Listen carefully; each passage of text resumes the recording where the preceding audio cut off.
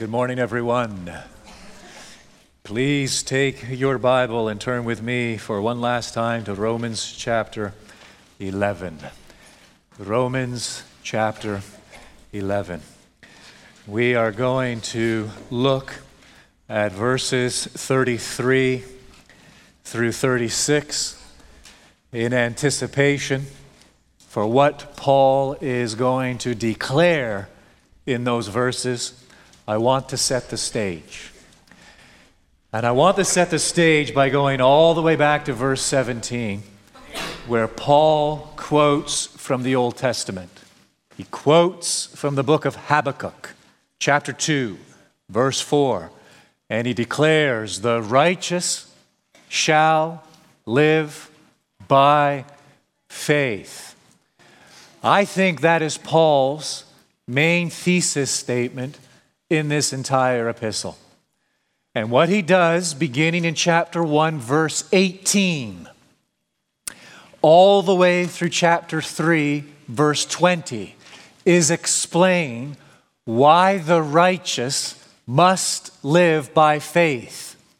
In other words, he explains why this must be so, that the only way I, as a human being, can stand righteous, just, accepted in God's sight is through faith.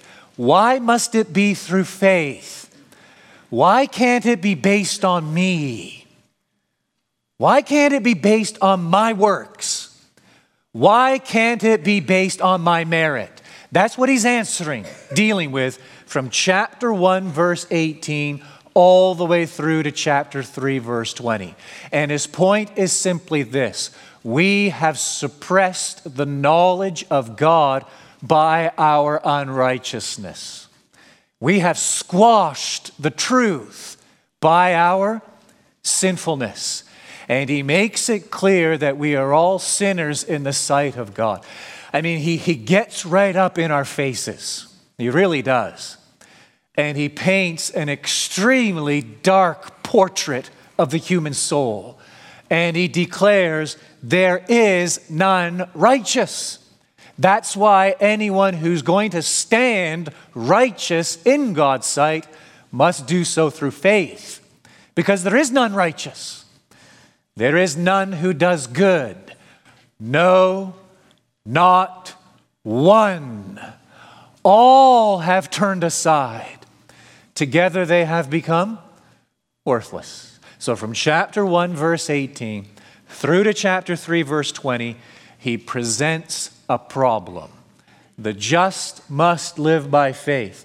And this is the way it has to be because of our utter sinfulness. He shifts gears, beginning in chapter 3, verse 21, all the way through to the end of chapter 5. And there he explains what it means to live by faith. And basically he is saying this: look, God now says to you, as someone who stands condemned in God's sight, as someone who is riddled with sin and has rebelled against God and has willfully suppressed the truth of God in your unrighteousness, God now says this to you: I am willing to change the verdict from condemned to justified. I'm willing to do that. I am willing to change your legal status from unrighteous to righteous. I'm ready to do that. I am willing to change the sentence from death to life. And here's how it's going to be. Here's how it must be. I will justify you by grace alone, through faith alone, in Christ alone. 3 precious prepositions. He justifies the sinner by grace alone, unmerited. Your works, my works, do not even enter into the equation. It is a gift of God. He justifies the sinner through faith. We simply receive this gift from God. And he justifies the sinner in Christ. Why? Because Christ has fulfilled God's law. Christ is righteous. Christ has lived a perfectly righteous life in the sight of God. And Christ has borne the penalty we deserved upon Calvary's cross. Therefore, God says, I am prepared to justify you by grace alone as a gift freely bestowed. I am prepared to do so through faith alone. You don't need to do anything. All you must do is receive it. And I am prepared to do so because of my Son, the Lord Jesus, in Christ alone. He has fulfilled the law. He has fulfilled all righteousness. He has obeyed me perfectly. He has loved me with all his heart, soul, mind, and strength. And he has borne my wrath, that condemnation which you deserved, upon himself at Calvary's cross. Therefore, I'm prepared to change the verdict. From condemned, you're condemned. I'm prepared to change it. From condemnation to justification by grace alone, through faith alone, in Christ alone. That's chapter 3, verse 21, all the way through to the end of chapter 5. Then starting in the first verse of chapter 6, through more or less to the end of chapter 8, so verse 39, Paul introduces another subject. And he says basically this: look, I want you to understand that this change in your legal status, justification, doesn't mean you are now free to do whatever you jolly well please. No, no, no, no, no. That is a grotesque misunderstanding of the gospel. You cannot simply say, hey, I believe, and go on and live however you please. No, the gospel has a transformative effect, impact upon the individual, because you see, you are now one with Christ. You are one with him legally in his death, his burial, his resurrection. But understand this, by the application and the work of the Spirit of God, this is going to change you. And you must now live out who you are in Christ, your new identity, your new legal standing, this great gift that has been freely bestowed upon you. You must now live out in life what you are legally, positionally in the Lord Jesus Christ. And if that means anything, it means this: you're going to get serious about your sin. That's what it means. And you're going to mortify your sin by the Spirit. You're going to put to death by the Spirit the deeds of the body. That's chapters 6, 7, 8, more or less. Then in chapter 9, 10, and 11, what does he do? He takes it, he just shifts gears, doesn't he? He takes us into a whole other realm. And there he establishes the simple gospel.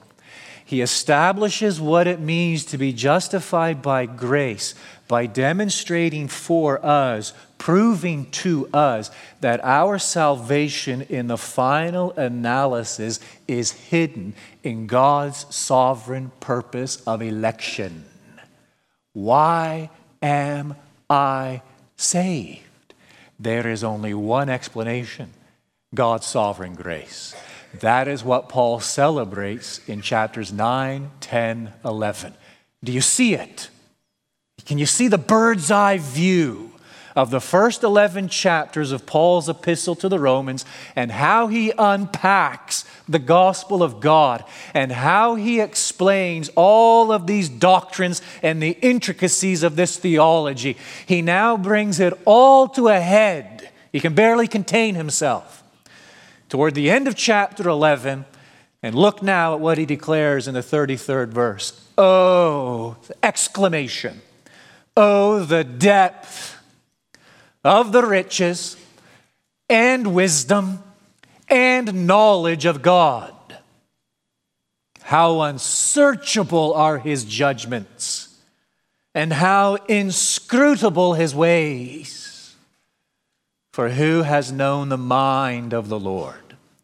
Or who has been his counselor? Or who has given a gift to him that he might be repaid? For from him and through him and to him are all things. To him be glory forever. Amen. Now, we're going to get into it in just a moment. Before we do, just notice where it's placed.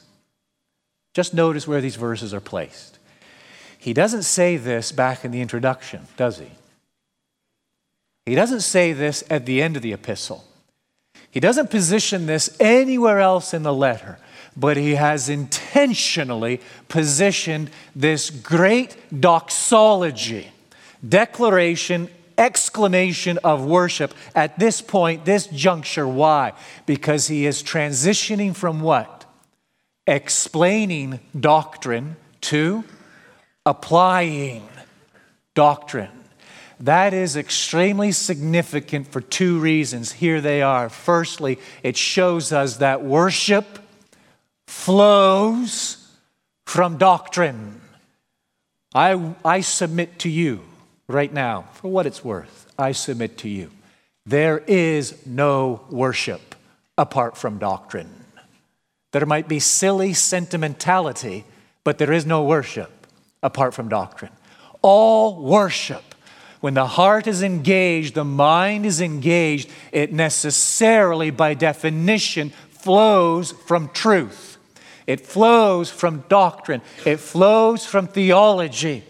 As we understand who God is, as we comprehend what God has done, yes, the heart now overflows in an expression Godward. Very important for us to grasp that. It shows us that worship flows from doctrine. Secondly, the placement of this doxology is noteworthy because it shows that worship leads to discipleship.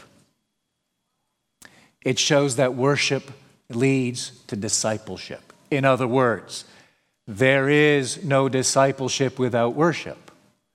There really isn't any worship taking place unless it actually leads to discipleship. A worshiping heart will be an obeying heart. A worshiping heart will be reflected in an individual who then wants to know the will of this great and glorious God and actually do something about it. Actually act upon it. Actually live a life given over to glorifying this great God. And so there is this intricate relationship between these three: doctrine, doxology, discipleship. We can't divorce them.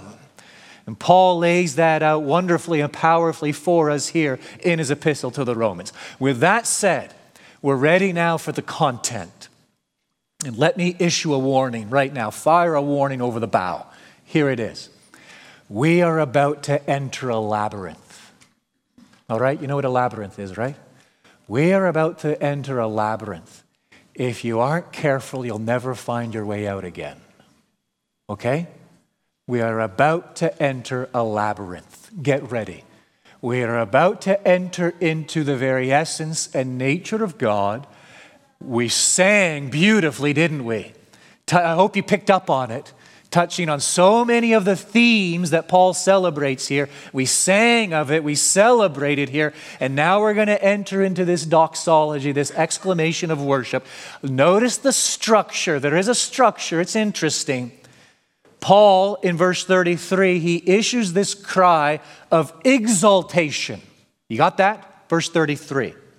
He then backs it up with an Old Testament citation. Verse 34, it's from the book of Isaiah, okay? Then in verse 35, he includes another Old Testament citation. This time it's not from the book of Isaiah, it's from the book of Job. And then in verse 36, he issues another cry of exaltation. And so in the sermon notes, you'll see the outline there.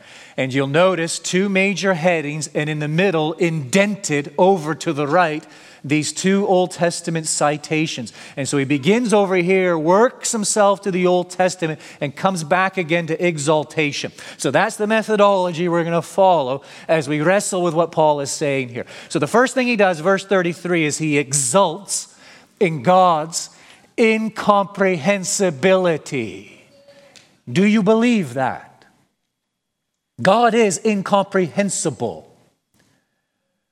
God is infinite,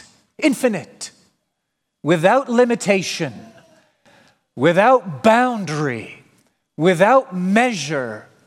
We are finite, very limited, very restricted, very confined, very defined. Paul here is celebrating God's incomprehensibility. He comes at it from three angles. Firstly, he mentions God's unfathomable wisdom and knowledge. Verse 33, oh, the depth of the riches and wisdom and knowledge of God. Oh, is it the Mariana Trench? Is that what it's called? Mariana's Trench, east of the Philippines, isn't it, in the Pacific Ocean? I think, if memory serves me correctly, it's the lowest part on the face of the earth, isn't it? 34, 35, 36,000 feet down, but they can measure it. Okay, we're talking about something that cannot be measured. When Paul talks about the depths of God's wisdom and knowledge, he is referring to something that is unfathomable. In other words, it's bottomless. You never reach bottom. It is too deep to sound out. God knows what was. God knows what is. God knows what will be. God knows what can be. God knows what can't be. Hear this. By one pure, simple act of his understanding, God knows all things at all times. It is a knowledge that is unfathomable, and it is a knowledge that he exercises according to infinite wisdom. This is the first thing Paul celebrates regarding God's incomprehensibility. The second is this: unsearchable judgments. So we have unfathomable wisdom and knowledge. Now we have unsearchable judgments. Verse 33, oh, the depth of the riches and wisdom and knowledge of God. How unsearchable are his judgments. And here he is thinking of God's justice and his acts of righteousness. God disposes everything. God disposes all things according to his rule of justice. Please understand this. God's will is the rule by which he acts. Therefore, all his actions are just. Let me try to state it another way and just leave it there, suspended in air, and you can reflect on it later. God does not do something because it is just. Whatever God does is just. He is his own definition of justice. There is not a concept of justice or right that resides outside of God. He is his own rule, right? His rule is his righteousness. Therefore, by definition, all that he does is right. All that he does is good. All that he does is exceedingly excellent. His judgments are unsearchable. The third thing Paul celebrates is this: God's inscrutable ways. Verse 33, you still with me? Oh, the depth of the riches and wisdom and knowledge of God. So unfathomable wisdom and knowledge. How unsearchable are his judgments. Unsearchable judgments. Here's the third. And how inscrutable his ways. It is impossible. Here he is thinking of God's providence, governance over all things. It is impossible for any part of creation to exist for a moment apart from God. God rules over his creation fully and completely. Unfathomable wisdom and knowledge, unsearchable judgments, inscrutable ways. God's incomprehensibility. Now, what does Paul do in verse 34? He backs it up. He goes to the book of Isaiah chapter 11, and here he applies it a wee bit. For who? Throws down a question here. For who has known the mind of the Lord? Who has known the mind of the Lord? Or who has been his counselor? I don't know if Isaiah, when he penned that, if he was being, I don't know, facetious, a little cheeky. I don't know, but it certainly, it seems hints of sarcasm, doesn't it? Who has known the mind of the Lord? Who has been his counselor? One of my favorite authors, George Swinnock, he penned the following: "Oh, those who hear God most clearly hear but a faint whisper." Those who hear God most clearly hear but a faint whisper. Those who see God most fully see but a small glimmer. Those who understand most about God understand nothing in comparison to what there is to be known. Who has known the mind of the Lord, or who has been his counselor? Paul's exaltation in God's incomprehensibility. Now picking it up in verses 35 and 36, he's going to issue another exaltation, this time focused on God's sovereignty. But the order, he reverses the order. Rather than backing it up with the text from the Old Testament, he introduces it with a text from the Old Testament. Out of the book of Job, chapter 41, who has given a gift to him, that is to God, that he might be repaid? What's that got to do with anything? Who has given a gift to God that he might be repaid? You need to remember the placement of that text in the book of Job. You remember, you read the first couple of chapters of Job, and there you have an account of his ordeal, right? And Satan seeking permission from God to afflict Job. God grants it. And Job loses just about everything but his own life. And he enters into that pit of despair. And along come his three friends, and you have that great exchange back and forth, some of it making sense, some of it absolutely scandalous. And on it goes for chapters and chapters and chapters and chapters.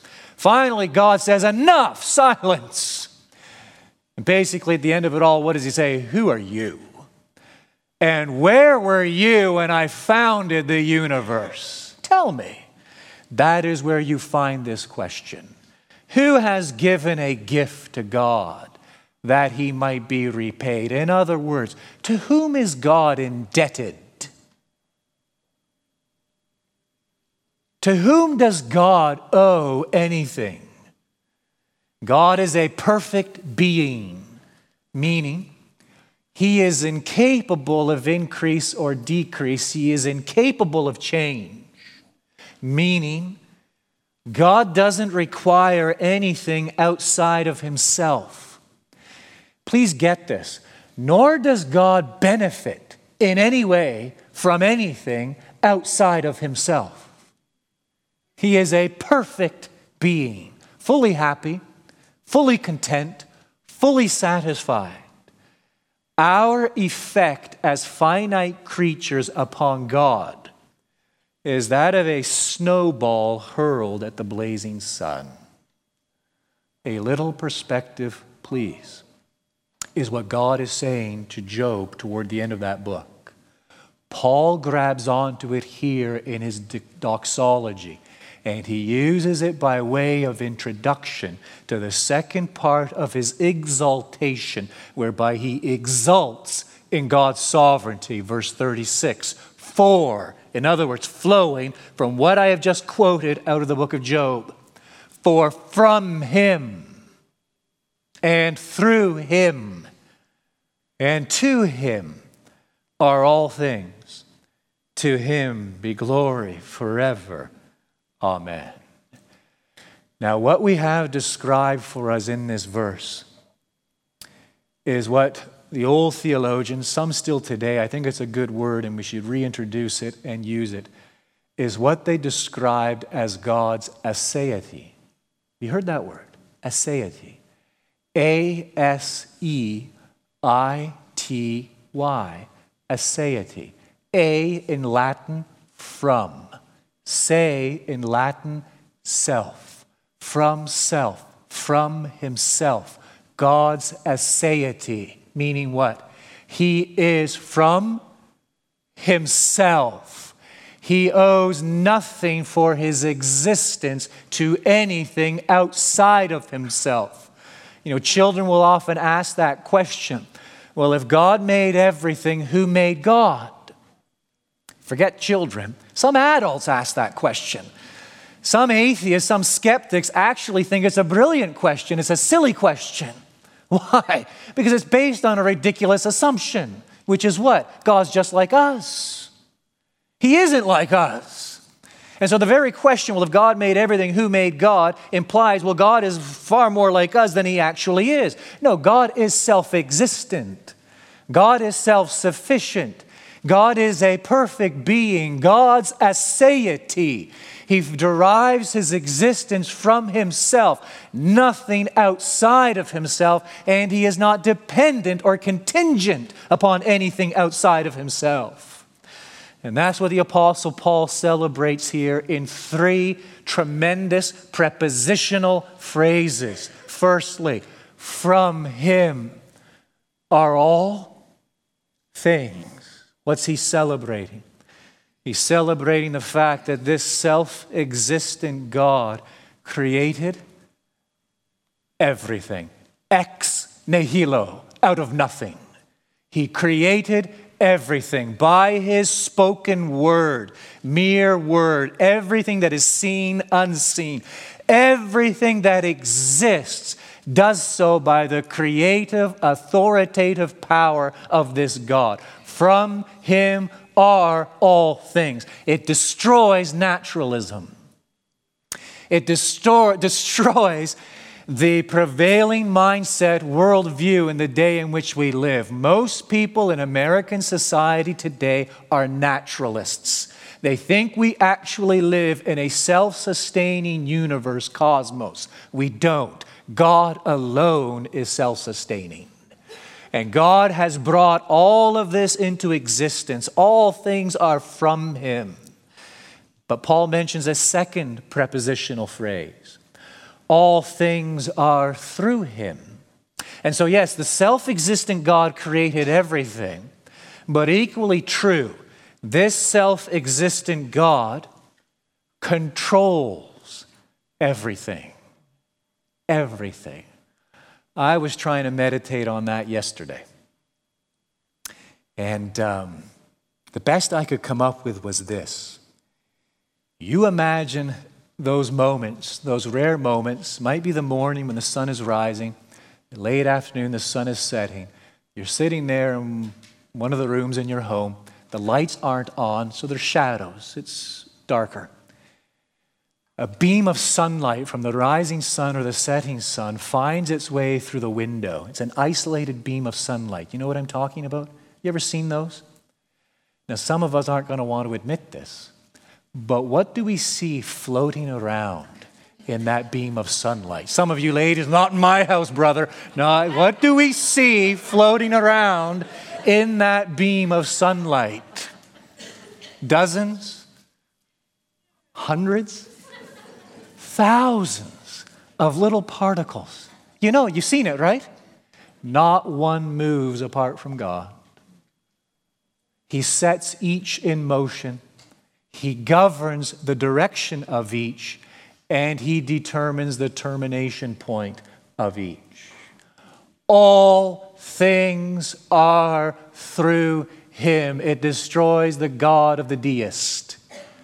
God did not simply get this thing going, wind it up like a clock, and then step back and say, well, let's see how this turns out. No. He created all things. He now governs and sustains all things. Why do leaves change color?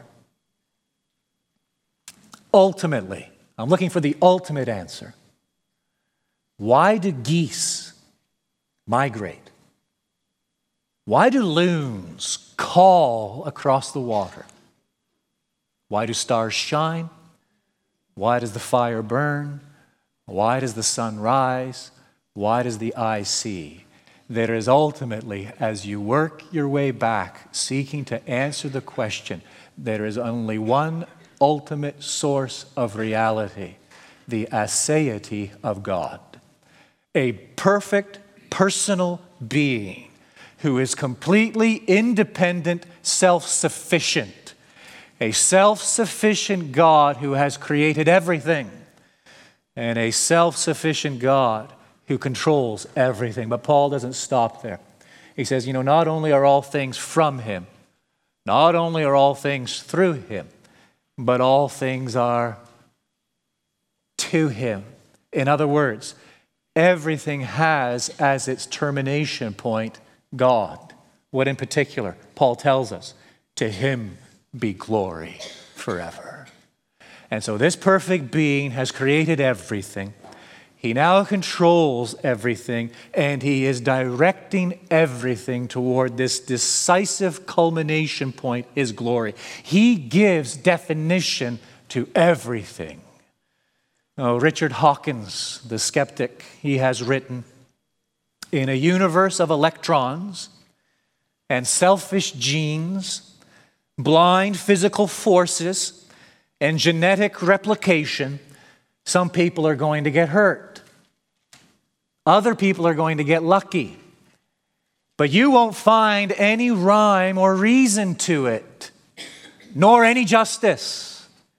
The universe that we observe has precisely the properties we should expect if there is, at bottom, no design, no purpose, no evil, no good, nothing but pitiless indifference.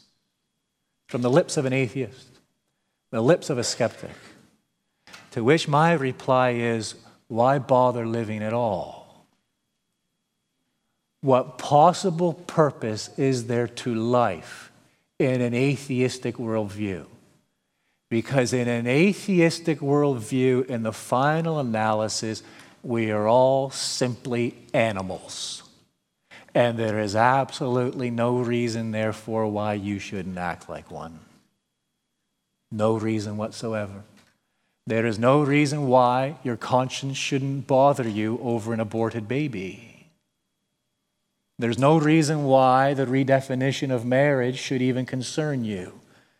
There's no reason why you should really be faithful to your spouse. There's no reason why you should derive any satisfaction from your children. There's absolutely no reason why you should be happy about anything, because you, my friend, are simply a grown-up germ living between 2 points of meaninglessness. Paul here completely obliterates such a silly notion which runs contrary to human experience. It just runs contrary to human experience. Thousands of years of human experience. No, from him and through him and to him are all things. There is a purpose in everything when it is properly defined by the center. The center being God himself, a personal, perfect being who has brought everything into existence, who controls everything, and who defines everything ultimately for his glory. I mean, it's a tremendous truth. You go back into Paul's epistle to the Ephesians, and you get toward the end of chapter 1, and there Paul celebrates the fact that, the resurrection of the Lord Jesus Christ, his ascension, the fact that God has raised him from the dead, seated him in the heavenly places, far above all rule and authority and power and dominion in this age and in the one to come. And he has given him as head over all things to the church, which is his body, the fullness of him who fills all in all. How can you be apathetic in the light of that? How can life have no meaning in the light of that? We see that God is glorifying himself in creation, and that this glory terminates in the church, the people of God, whereby he has determined to put on display for all eternity the resplendent glory of his nature, his essence. From him and through him and to him are all things. This self-existing God alone, therefore, is worthy of praise. You know, how are we supposed to respond to all of that? At one time, as I was working through this and studying this, I thought to myself, well, maybe I should just wrap it up with that word right at the end of verse 36 and be done with it. Amen. Truly. That's what the word means. Truly. Truly, verily. Amen. What it is it not? A perfect conclusion, a fitting conclusion to Paul's beautiful doxology, just the simplicity yet profundity of the word. Amen. Amen. Truly, verily. But I want to build on it. And I want to suggest a number of points of application. And this is what I want to start with, is a phrase that meant a great deal to me years ago from the pen of Jeremiah Burroughs. And Jeremiah Burroughs, as he reflected upon God, reflected, yes, on his greatness, and reflected equally so upon God's goodness, he penned the following statement: I am nothing.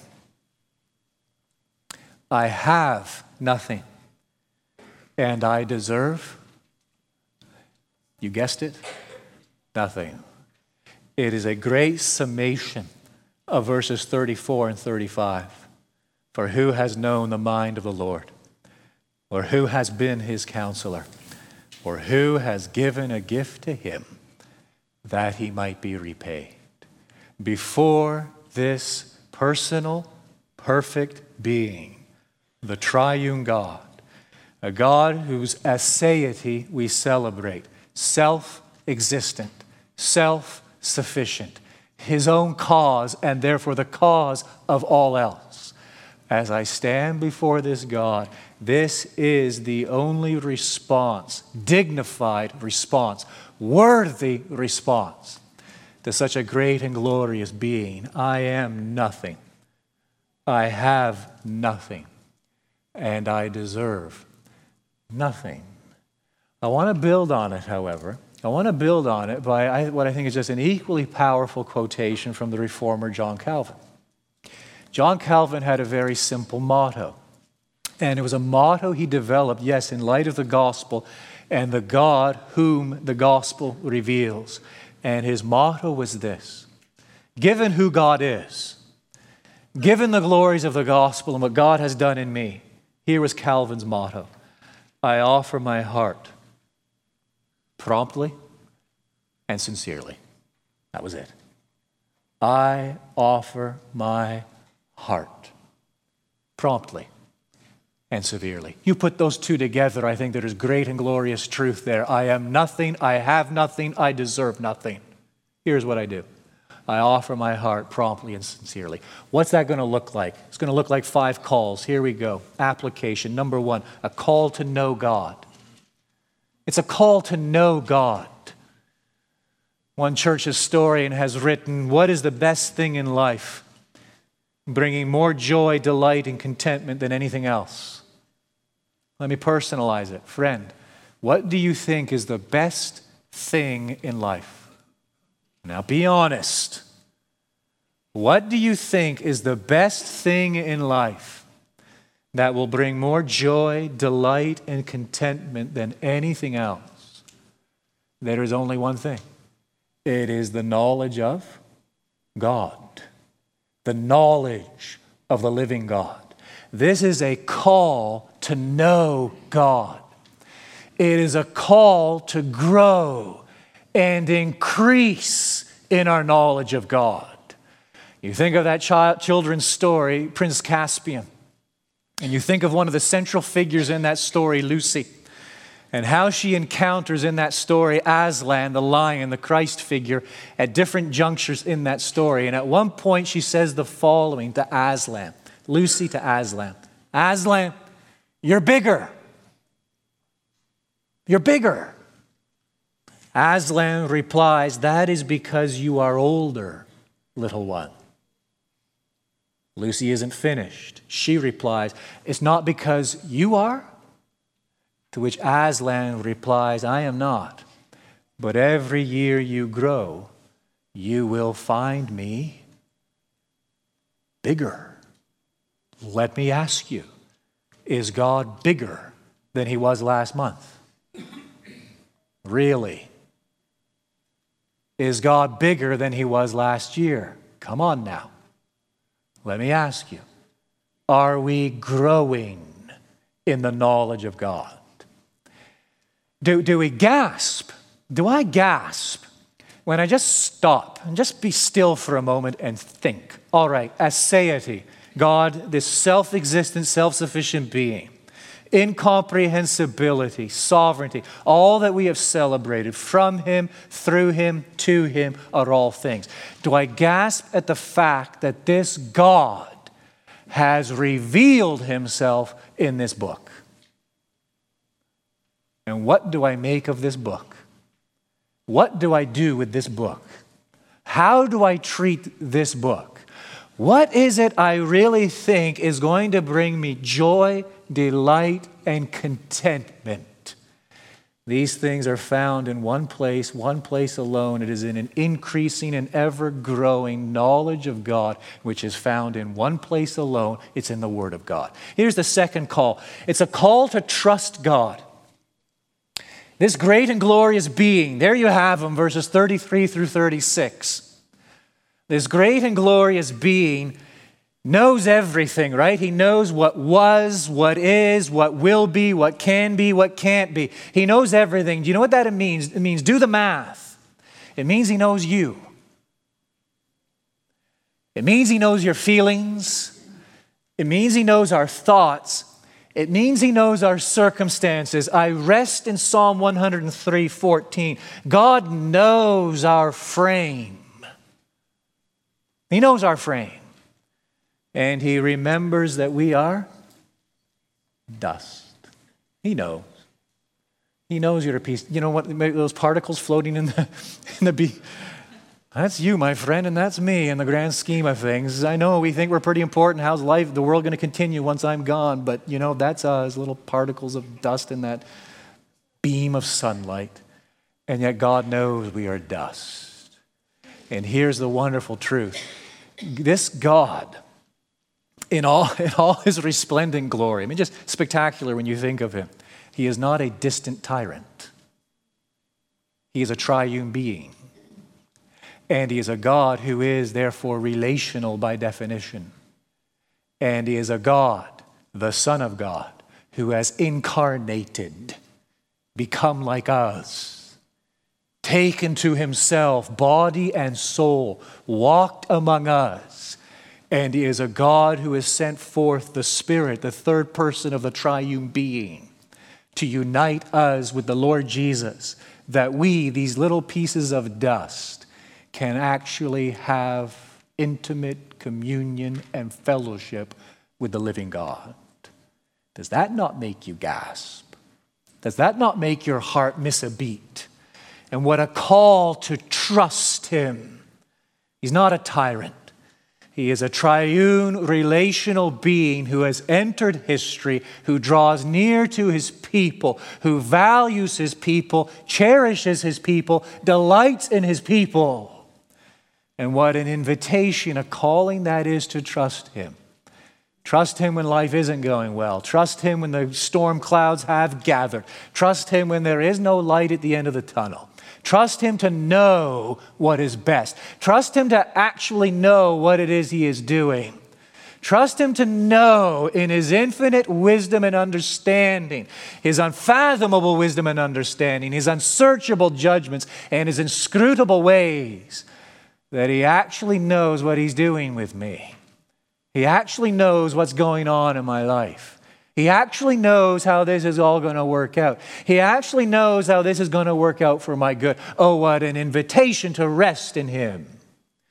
It's also a call to fear him, isn't it? What is my strength?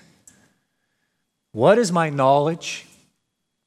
What are my achievements? What are my ambitions? What are my wants in comparison to this God?